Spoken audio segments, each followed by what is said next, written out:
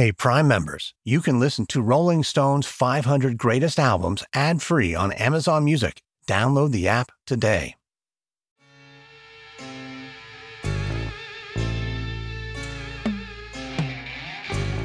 I consider that I'm responsible for a whole new school of retention.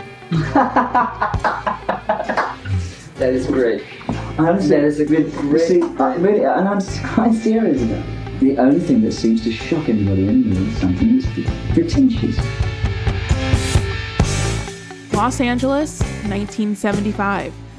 David Bowie arrives from the East Coast months after the soul-influenced singles Fame and Young Americans exploded on the radio, becoming the two biggest hits of his career.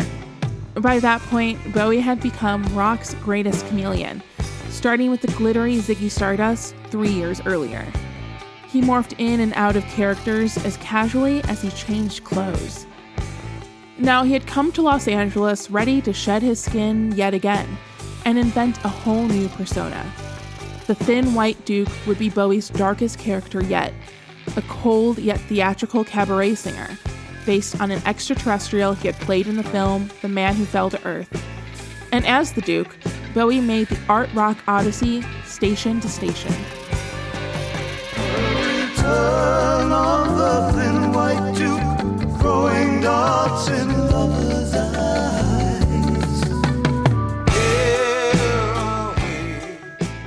The result was perhaps Bowie's greatest album. But as Cameron Crowe, who interviewed Bowie at the time for Rolling Stone, remembers, it might have also brought him to the brink of madness.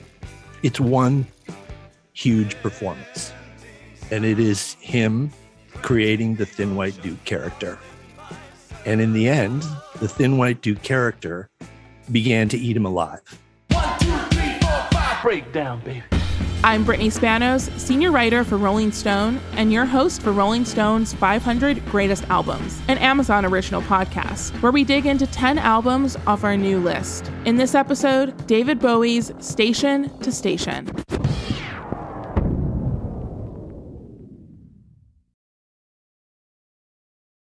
Do you ever wonder where all your money went? Like every single time you look at your bank account? Honestly, it's probably all those subscriptions. I felt that way too, until I got Rocket Money. Rocket Money helped me see all the subscriptions I'm paying for, and it was eye-opening. Between streaming services, fitness apps, delivery services, it all adds up so quickly. Rocket Money is a personal finance app that finds and cancels your unwanted subscriptions, monitors your spending, and helps lower your bills. Rocket Money has over 5 million users and has helped save its members an average of $720 a year, with over 500 million in canceled subscriptions. Stop wasting money on things you don't use. Cancel your unwanted subscriptions by going to rocketmoney.com/Wondery. That's rocketmoney.com/Wondery. rocketmoney.com/Wondery. This episode is brought to you by Noom. Forget one-size-fits-all diets. With Noom, you get a personalized weight loss plan that's tailored to your lifestyle. No food is off limits. Enjoy your favorites while discovering healthier habits. Noom's users love the flexible approach, blending psychology and biology to help you lose weight in a way that's sustainable for you. Stay focused on what's important to you with Noom's psychology and biology-based approach. Sign up for your trial today at Noom.com. That's Noom.com. And check out Noom's first ever cookbook, The Noom Kitchen, for 100 healthy and delicious recipes to promote better living. Available to buy now wherever books are sold. The making of Station to Station is a story of genius and reinvention, topped with an avalanche of white powder and a sprinkle of black magic. Here's Rolling Stone Associate Editor Angie Martosio with the full story. In 1975, Cameron Crowe was living a teenage journalist's dream, interviewing Fleetwood Mac, the Allman Brothers Band, and Led Zeppelin. But there's one interview he never thought he'd get. His white whale, David Bowie. It's still kind of a miracle that the interview happened. Basically, it came from loving Deep Purple. I loved writing about Deep Purple. Nobody at Rolling Stone wanted to write about Deep Purple. Glenn Hughes was this amazing singer. We really hit it off. And Then I also was writing about Ron Wood, who was friends with Glenn Hughes. And in the middle of all this, while interviewing Ron Wood, David Bowie walked into his hotel room. Ron Wood introduced me to him, not knowing that David Bowie did no interviews and was kept completely away from reporters. They had their interaction, and because they're buddies, I kind of was watching it from 3 feet away and going, boy, no writer has gotten this close to Bowie in a long time. Bowie leaves and Ron Wood goes, so that was great. You should interview Bowie sometime. And I'm like, I'd love to interview Bowie. He goes, I'll put it together. Following one of Bowie's shows at the Universal Amphitheater in September 1974, Wood took Crow to an after-party at the Beverly Wilshire, where he bonded with Bowie over the Spinners. Bowie said to me, essentially, you seem like a good guy. I'm going back to New York. Give me your phone number. I'll give you a call and we'll do an interview. I was 19 or 18, I think. Just was ecstatic that I'd even gotten that far. Never expected to hear from him. He was the most elusive, non-existent interview in rock journalism. A couple months later, I'm sitting in my room in San Diego. Phone rings. It's David Bowie. And he says, I'm on a train coming from New York. I've just left my manager, Tony DeFries. I know only a few people in Los Angeles. You know Glenn Hughes. I know Glenn Hughes. I'll see you in LA. Meet me here, and we'll start doing an interview. This resulted in a series of interviews over 18 months long, amassing to around 20 hours of tape. His Rolling Stone cover will be Bowie's definitive interview of this period, capturing what it was really like to see the Thin White Duke in the flesh. His flaming orange hair was often slicked back as he smoked cigarette after cigarette, his gaunt frame usually sporting a white button-down and black trousers. And he stayed up for days at a time, dabbling in mysticism and the Kabbalah, and keeping bodily fluids stored in glass bottles. His diet famously consisted purely of cocaine, milk, and peppers. Several of the interviews took place at Glenn Hughes' house.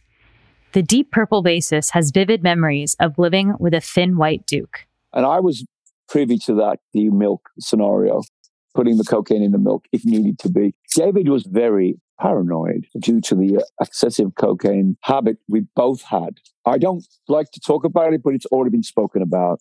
But yeah, we had our own demons there, both of us, and we were both very, very paranoid young men. It was a huge trip, not a bit of a trip, because I was becoming fascinated by his way of existence. He spoke so much about the world in general, and he was completely in awe of space age, and he would draw things falling out of the sky. I was watching all of this go down. So for me, I was ensconced in what he was talking about. It was nonstop chatter, as you can imagine. It wasn't just two guys getting high. It was two guys that were really loving each other's company.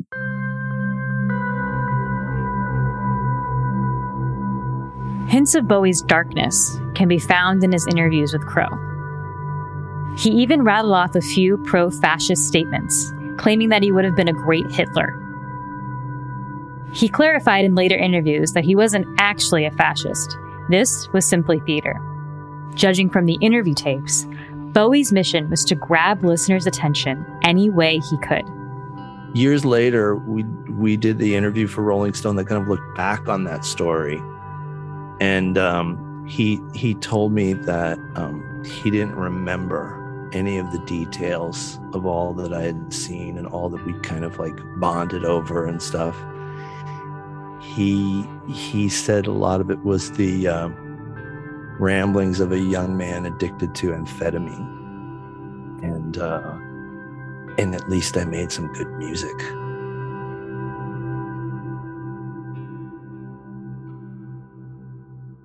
He was basically riding around in a yellow Volkswagen that he was driving in Los Angeles with flaming red hair and that kind of jaunty marionette look that you see from photos of the era. And he would drive me home sometimes at like 6 a.m. or something, give me a ride back to where I was staying. And he would be pulled up right alongside businessmen that were going to work, early morning, 1976, 7, but they would never know that next to them was David Bowie. Bowie respected his past, as he told Crow. I'm very proud of it. I am the king of fiddle rock. I love them all dearly. I love Ziggy and Aladdin and all of them. Not a band, I never abandoned any of them all. I'm happy. I'm the king of glitter rock over here. It's great. It's nice now because I'm the king of something. That's nice. Crow also got a front row seat in the studio, where he witnessed the making of Station to Station. Station to Station was very dramatic, and it seemed different from what originally he was working on, which was like that kind of dancey Philly soul thing. This was something he found musically that I think really stood out, which was like very rigid and disciplined and a little European and steely with a hint of emotion. That was kind of the Thin White Duke thing. Bowie was deeply influenced by krautrock bands like Can and Kraftwerk, and he used the album to introduce this sound to his American fans. But not all of the songs incorporated these influences. The glittery disco gem Golden Years could have easily fit on his previous record, Young Americans.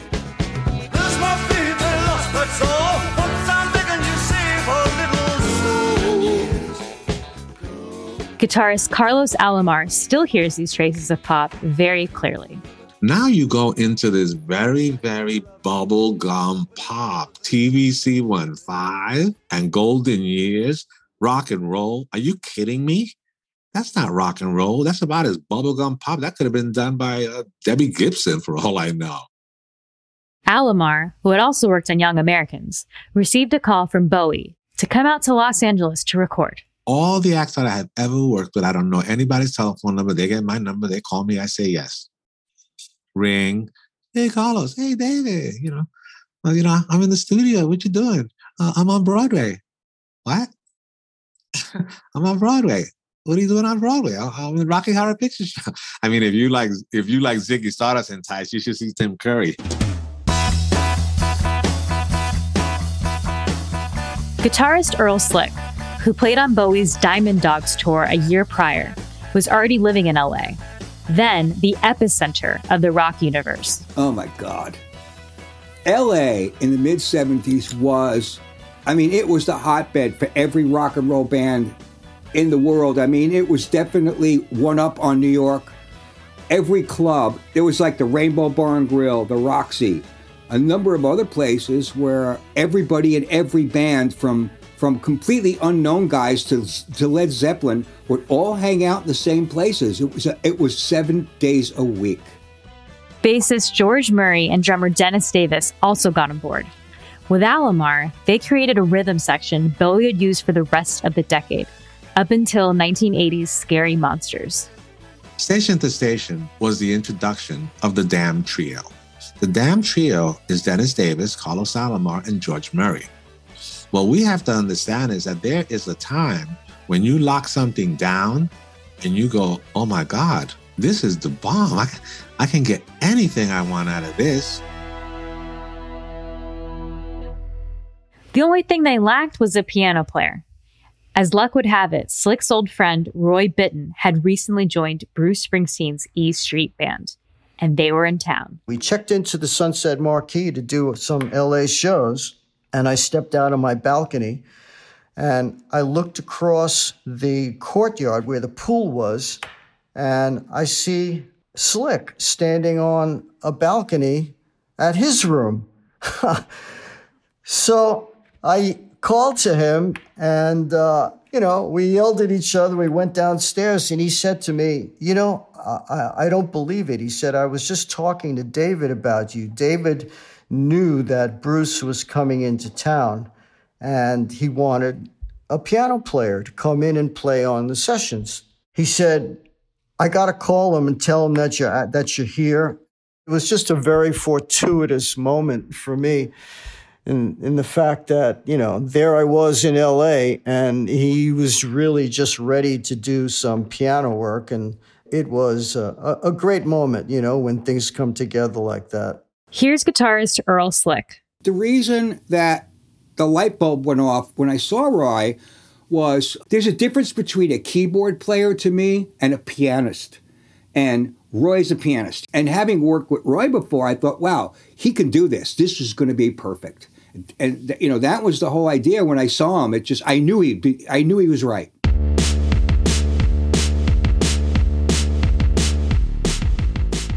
In the fall of 1975, the band headed to Cherokee Studios in LA to start recording. Here's pianist Roy Bittan.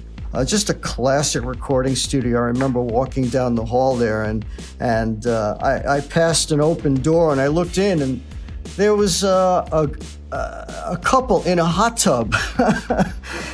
They actually had a hot tub in one of the rooms. Here's guitarist Earl Slick. Oh, yeah. That was so normal in those places in the 70s. Like Record Plant was famous for that as well. All those studios, yeah. And the funny thing was we never bothered with any of that shit. We were too busy recording. We didn't use any of that stuff. Listen to the record. And it was done relatively quick. So, with all of the rumors and truths about the amount of cocaine we were using, when you're 25 years old, you can do that.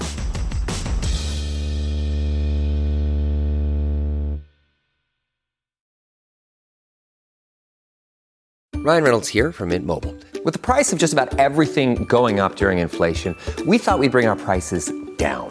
So to help us, we brought in a reverse auctioneer, which is apparently a thing. Mint Mobile Unlimited Premium Wireless. How to get 30, 30, bit to get 30, bit to get 20, 20, 20, bit to get 20, 20, bit to get 15, 15, 15, 15, just $15 a month? Sold! Give it a try at mintmobile.com/switch. $45 up front for 3 months plus taxes and fees. Promo rate for new customers for limited time. Unlimited more than 40 gigabytes per month. Slows full terms at mintmobile.com. Do you ever feel like you're settling? For your foundation, that is. Maybelline's new Instant Age Rewind Eraser Foundation doesn't settle into fine lines and wrinkles.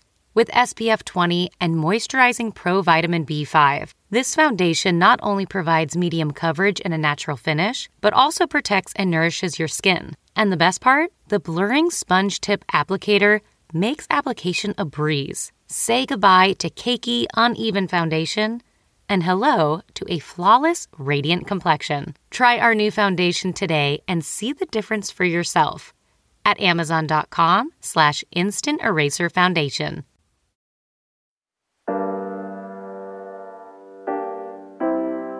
So, did Bowie's excessive cocaine use have an effect on Station to Station? Hell yeah. That record never would have been that record without cocaine. Period. I mean, don't try this at home, kids, but, it did do something to us, that's for sure. The band on Station was a trip. We'll start with Harry Maslin, our producer, who was the only one who wasn't high. Poor Harry. Maslin, known for producing Barry Manilow and Air Supply, had recently worked with Bowie and John Lennon on Fame. I wasn't a cocaine fanatic. I have to admit I did a little bit of cocaine, but mostly to stay up and be able to keep up with David through the night because he liked to work long hours, and I didn't mind the long hours, but it's, a little bit of cocaine or coffee or something's going to help you stay up. But I didn't like the drug. David liked the drug, and it was difficult because I had to play friend, brother, psychologist, and producer all on the same day. Station to Station kicks off with the title track, a fantastically bizarre 10-minute mashup of several songs. Bowie even proclaims, "It's not the side effects of the cocaine. I'm thinking that it must be love." The actual opening starts with a train sound effect, and wasn't sure whether I should use that sound effect or not because, Station to Station is a very deep meaning. It's not necessarily a railroad train. It's stations of the Tree of Life and a few other things. But I thought, well, why not? Let's try the train, since of the obvious title. And then, of course, right after that, Slick comes in with a feedback guitar, which, you can either look at as a train whistle or something else. There's, layers of what we were trying to do at the time. It just kind of worked. Here's guitarist Earl Slick. That, to the best of my memory, that was 3 different pieces that he had.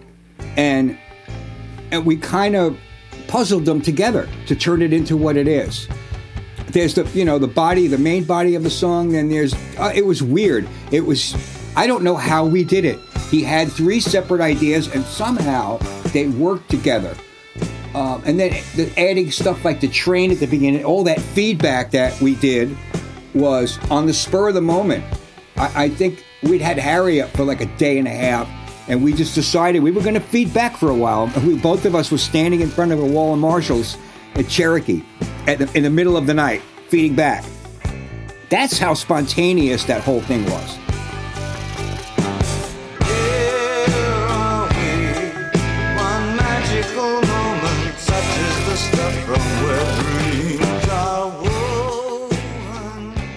This spontaneous approach was unfamiliar to Bittan, who had just finished making Born to Run, which was meticulously pieced together over months in the studio.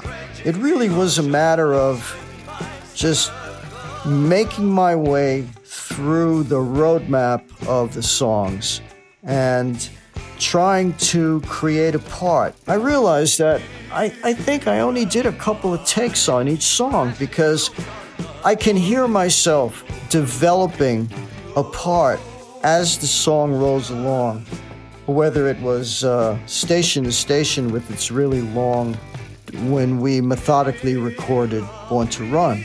My piano parts on that record were well developed in the final takes, whereas this one was extremely extemporaneous. Whatever David was hearing, he seemed to want this sort of element of free-form playing. It was quite a different experience. Here's producer Harry Maslin. Yeah, Roy was great. And then Roy, he was kind of a fish out of water for a minute because I don't think he did know why he was there. And we just kind of threw him into it and, bent his arm to play on the project. And he just did a great job, of course. And he's a great guy. And that worked out perfectly. We had a lot of good luck. The one line of direction Bowie did give to Bittan was to channel Professor Longhair, the New Orleans legend who developed his signature sound by learning to play a piano with missing keys. Coincidentally, Bittan had just seen the pianist at a show in Texas. He said, yeah, well, I'd like you to try and do like a little Professor Longhair thing on this song. And the song was TVC 15.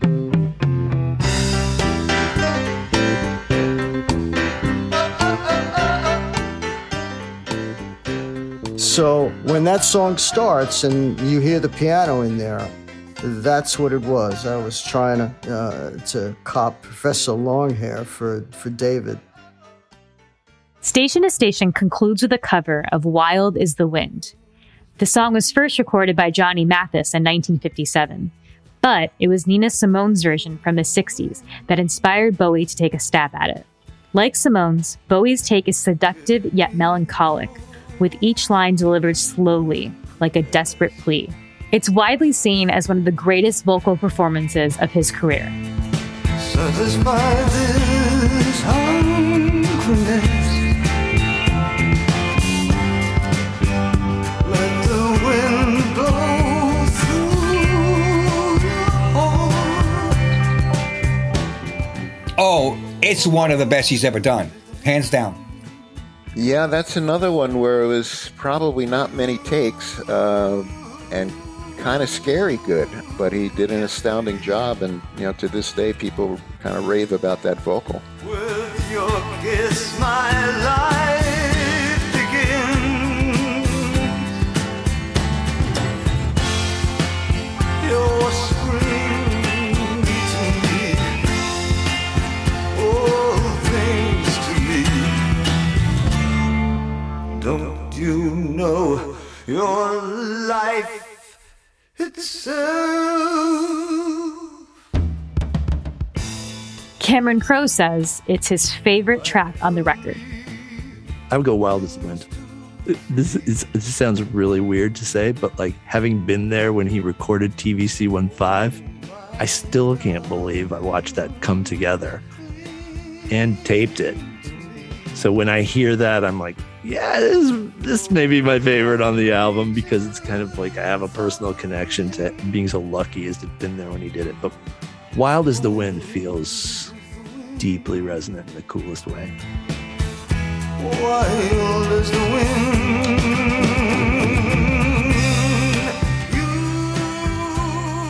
Station to Station was released on January 23rd, 1976, and peaked at number 3 on the album charts a little more than a month later. Maslin was initially nervous about the label's impression. I was worried about it when we finished it, because we had the RCA guys, all the top brass, who were all kind of lawyer-type people at the time. They all came down and they sat on the couch at Cherokee, and I did a rough mix for them just so they heard what they were paying for and what the product was going to be. I was kind of worried about what they were going to say. And when we finished, the president, I think it was Galancy at the time, he stood up and he looked like pale as a ghost. So I was like really worried.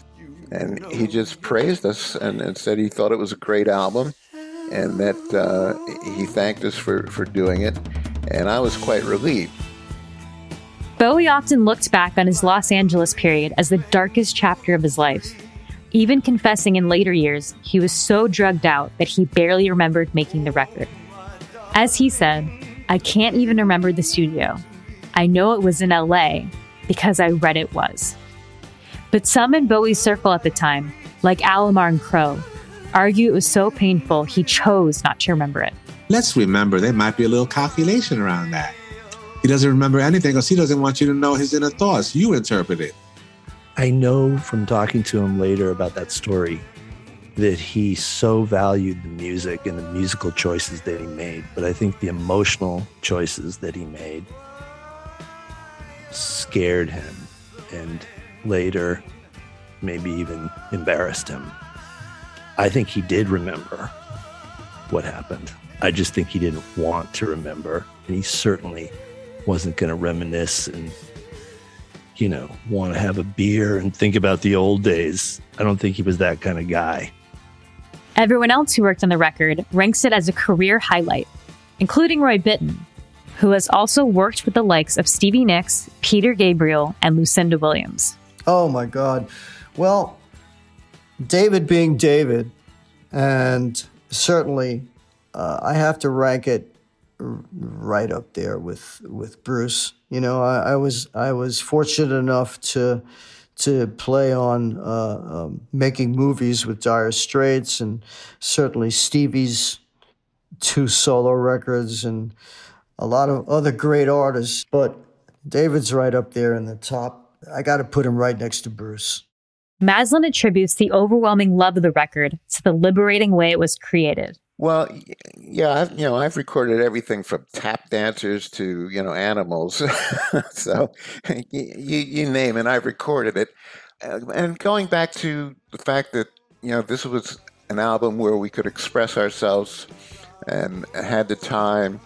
We didn't have to go through first verse, second verse, bridge, chorus, whatever. We didn't have to follow traditions. And it let us really play around with our inner feelings about certain things about music. Slick remained in Bowie's orbit for decades. He played on his penultimate record The Next Day and on Bowie's final tour before he died in 2016.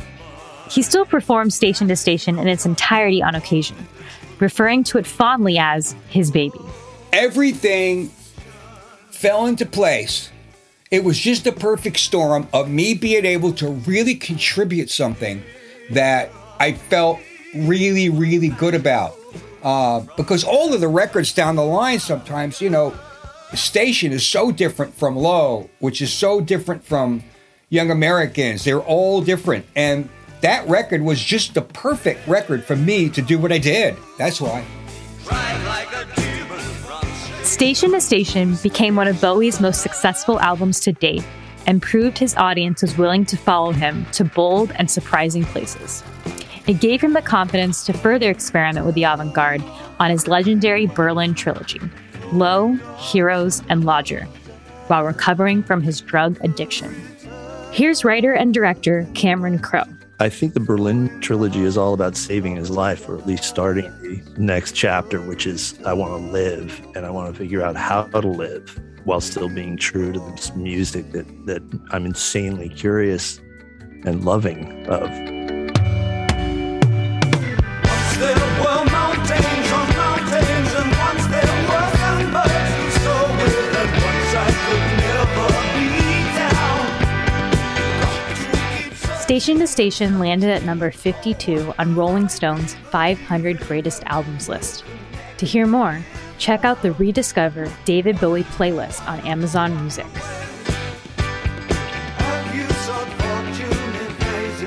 I'm Brittany Spanos. This has been Rolling Stone's 500 Greatest Albums, an Amazon original podcast.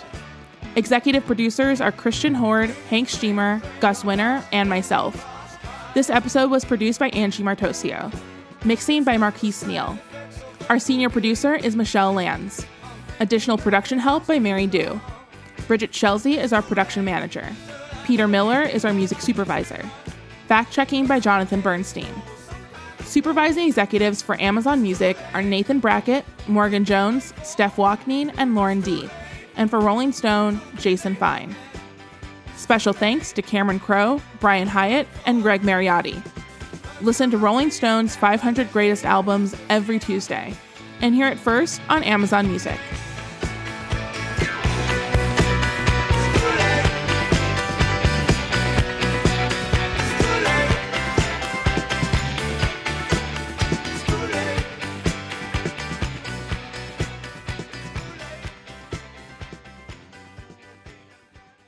Behind every successful business is a story, and some of them might surprise you.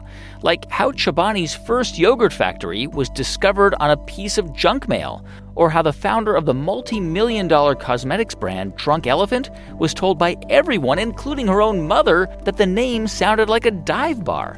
I'm Guy Raz, and on my show How I Built This, I talk to founders behind the world's biggest companies and brands to learn the real stories of how they built them. In each episode, you'll hear entrepreneurs share moments of doubt and failure and talk about how they were able to overcome them on their way to the top. How I Built This is like a masterclass in innovation and creativity, a how-to guide for navigating life's challenges from the people who've done it all. Follow How I Built This on the Wondery app or wherever you get your podcasts. You can listen to How I Built This early and ad-free right now on Wondery Plus.